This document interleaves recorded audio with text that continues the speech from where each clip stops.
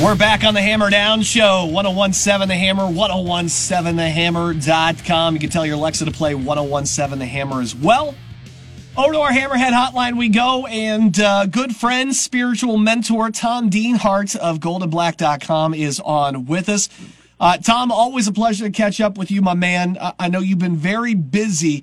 A couple things we want to talk with you about. I want to get to the draft here in just a few, but Monday we had Brian Newbert on, and of course that was a big NIL day that we were talking about this craziness. And I know you wrote a tremendous article for Golden Black about collectives and what Purdue is doing on that front.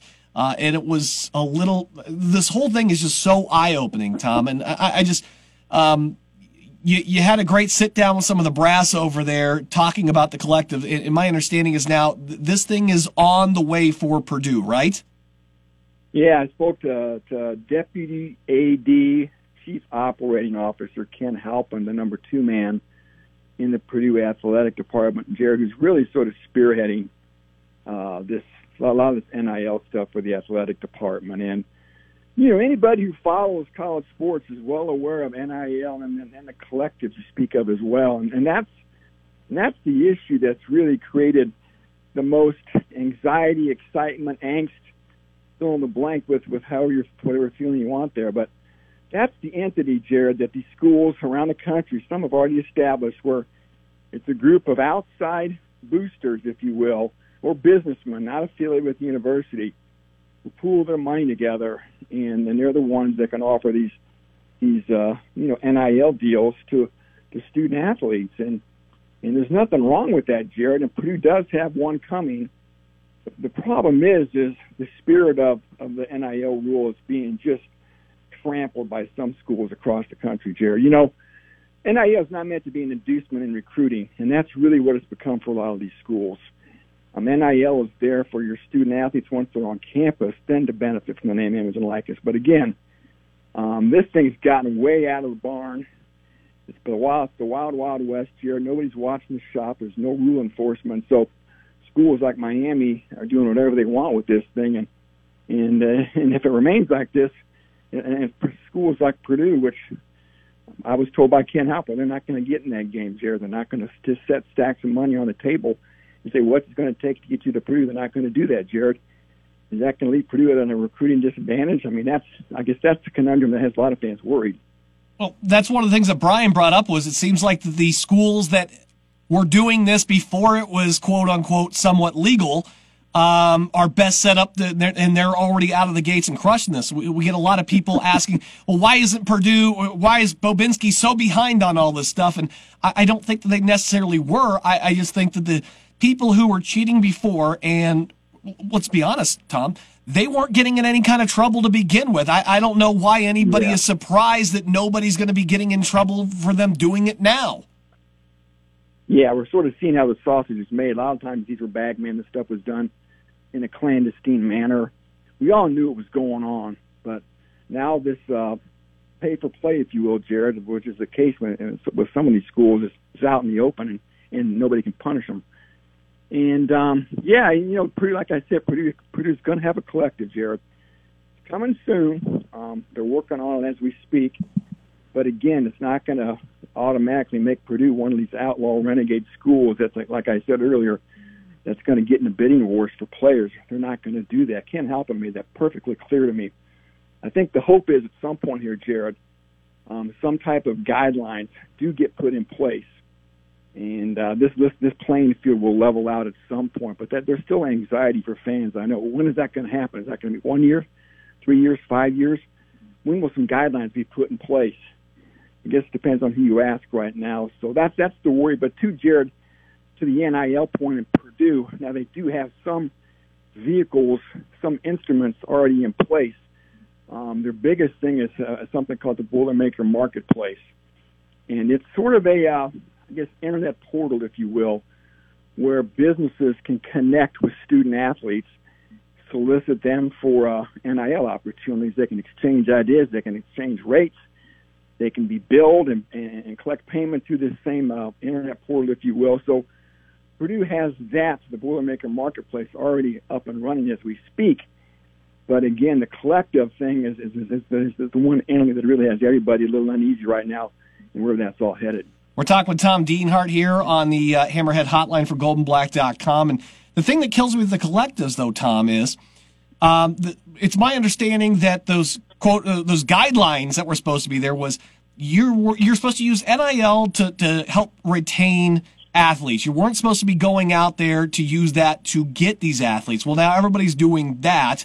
And then the other thing, too, was these collectives are supposed to be completely separate from these, right? But yet the universities are setting them up. So it's so naive to think that there's not coaches or that kind of stuff along the way, somewhere in the process, helping to direct this stuff. And yet here's the NCAA as usual. It's a head in the sand, la, la, la, la, la. I'm not hearing any about this. It's happening until somebody makes them do something about it. Yeah, well, as we speak, the NCAA is in the midst of a massive transformation that's still taking place. And when they emerge, Jared, it's just going to be an entity that runs championships. There's not going to really be an enforcement body there. So, again, to your point on the collectives and NIL in particular, yes, you're right. NIL it's not supposed to be used, like I said, as a recruiting inducement. And, Jared, it's also not supposed to be used as an inducement to keep somebody on campus either. So, again, that's where we're seeing the rules really stretched here. Now, as far as any wink-wink cooperation between collectives and university coaches and administrators, I got to imagine some of that goes on, Jared. They got to communicate with the school and say, hey, what players are you interested in? Who should we approach with NIL opportunities? I'm sure some of that goes on. We know it's not supposed to, but I'm sure it probably does. But you're exactly right, though.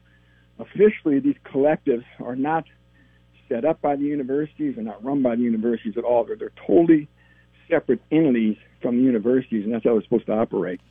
You also had a great article this week. You got to speak to a scout friend in the NFL here, and I know you got a rundown on guys like George, on David Bell, and Xander Horvath.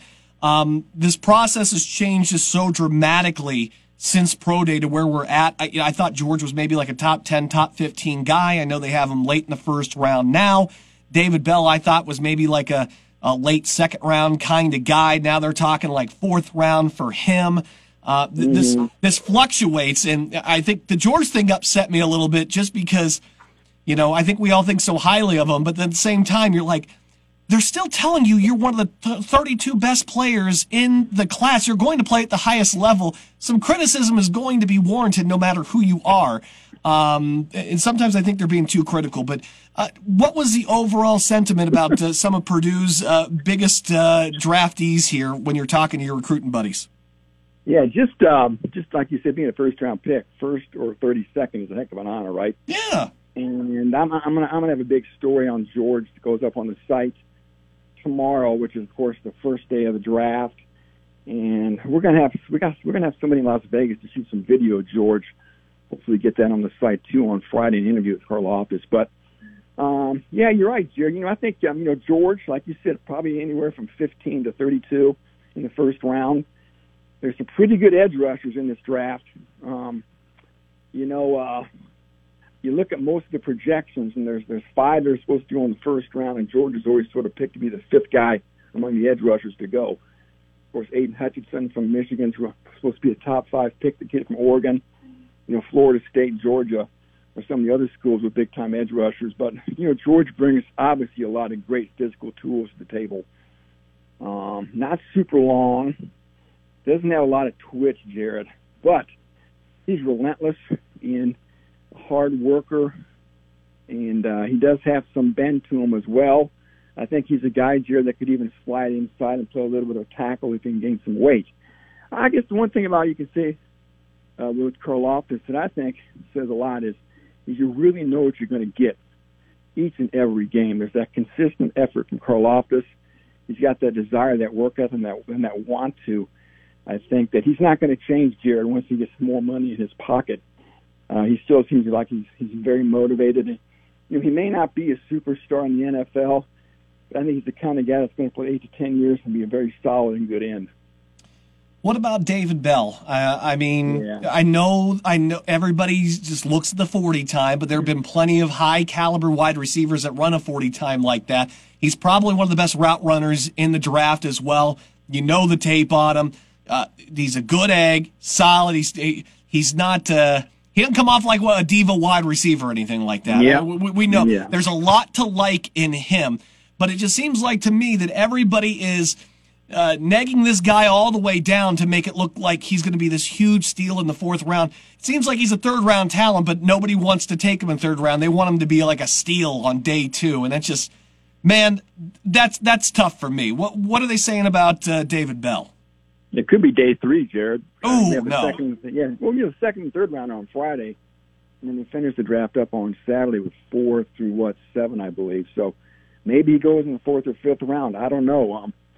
You've been an NFL fan for a number of years. I know that, Jared. You love your Steelers, and the NFL falls in love with measurables, right? Oh yeah. And they're always going to err on the caution of guys who check all the boxes they like, and one of the big boxes is always speed, explosiveness, athletic ability. And David Bell is just not a real explosive athlete on the edge. Not super fast, like I said, not super explosive as far as being a big play guy who's going to run by people. But I think you summarize a lot of his strengths very well. Number one, you said he's a good egg. He's a great teammate. He's a great person at a position known for having divas, the kind of guy you want on your roster. He talked about route running, exceptional route runner, tremendous hands. He's tough. You know what? Also, Jared, about David Bell, it's very appealing is you watched him play for 3 years, and that guy made a lot of big catches and big moments in big games. And you can look like $1 million running routes against air during workouts in indoor facilities in February. Whole nother ball of wax when you get that spotlight of game day on you and big moments where guys are trying to take your head off in 3rd and 6, and you got to get a 1st down. And David Bell made a lot of those big catches. So while he may not shine on draft day, don't worry about it because he's going to get on a roster. He's going to make a team. He's not going to be a number 1 receiver, but I think he's going to be a guy that has a nice role for a team as a 2nd or a 3rd option for a number of years. And then, we talked a lot about, I know in the article we talk about Xander Horvath, and it seems like that, fullback is, maybe that's his role, and there's just not a whole lot of those running around the NFL anymore. They just don't have him in there. They opt for those extra, wide receivers instead. But anybody else on the defensive side? I know we had a couple guys test really well at Pro Day, and maybe that there were some rumblings that they could possibly end up getting drafted. Are we hearing about anybody else who might be a sleeper? Yeah, first Horvath, like you said, he may be a guy who sneaks in, Jared. Boy, you talk about a specimen. It's all going to be about fit for him, right? Mm-hmm. You talked about fullback. Xander can do a little bit more than just be a fullback. He was a one-back running back, and he's got sneaky athletic ability as well, can help you on special teams. But teams may feel, Jared, they don't need to use a draft pick to get him. But maybe somebody falls in love with him and grabs him late. The same could be said for, I think, maybe DeMarcus Mitchell. Maybe. I think it's a super long shot that he gets drafted. And you want to talk about a guy who looks like Zeus walking out of the tunnel. I mean, this guy is right from Central Casting as far as being an NFL outside linebacker in a 3-4 defense physically. The one thing about DeMarcus is just consistency. What are you going to get? I talked about you always knew what you're going to get with George Karlaftis every down, every Saturday. That was the opposite with DeMarcus Mitchell. You just didn't know what you were going to get from him. The type of effort, was he going to be healthy as well? So, again, just a lot of question marks still surround him, more from a mentality standpoint than a physical standpoint. So, like I said, maybe somebody falls in love with him and takes him late. I don't think he will get a pick, but he will be in a camp. I think the same will go for Jalen Alexander. I don't think he's going to get picked, the linebacker who led Purdue in tackles last year, but I think Jalen will find his way into a camp. And Jackson Anthrop, let's root for Jackson Anthrop, right? I hope he gets in a camp and gets a chance maybe to impress somebody, because who knows, right? Maybe he's the next Danny Amendola, right? Good. I think he would like that. That would definitely work out. There's some perks of being Danny Amendola, but yes. Sure. I mean, absolutely could. Always rooting for that young man, just like we did when Danny went out there, too. He did the Colts camp and everything, too, and you'd like to see a tough guy like that. Plus, we're going to have 2 competing spring football leagues too. I mean, there are opportunities if it doesn't happen. Yeah, Tyler Witt's one other guy, the guard who just came to Purdue for 1 year. He came from Western Kentucky, started at right guard last year for Purdue. I don't think he's going to get drafted. He tested pretty well Purdue's pro day. He ran pretty well for his size, and he may be just a camp guy, but I think he may be hard-pressed to make a roster. But that's one other guy for Purdue fans to keep sort of on their radar. Very excited for the draft, which is tomorrow. Tom Dienhart, goldenblack.com. Can keep an eye out for that George article tomorrow. He does a great job of covering Purdue, especially football for you guys. Tom, buddy, it is always a pleasure. Got a little bit smarter. I feel like I'm prepared for the draft and everything as well. Buddy, we'll catch up again soon. Take care, my friend. Be good. Thanks, Tom. All right, we're going to take a break. We'll come back. I got more Hammer Down show for you next on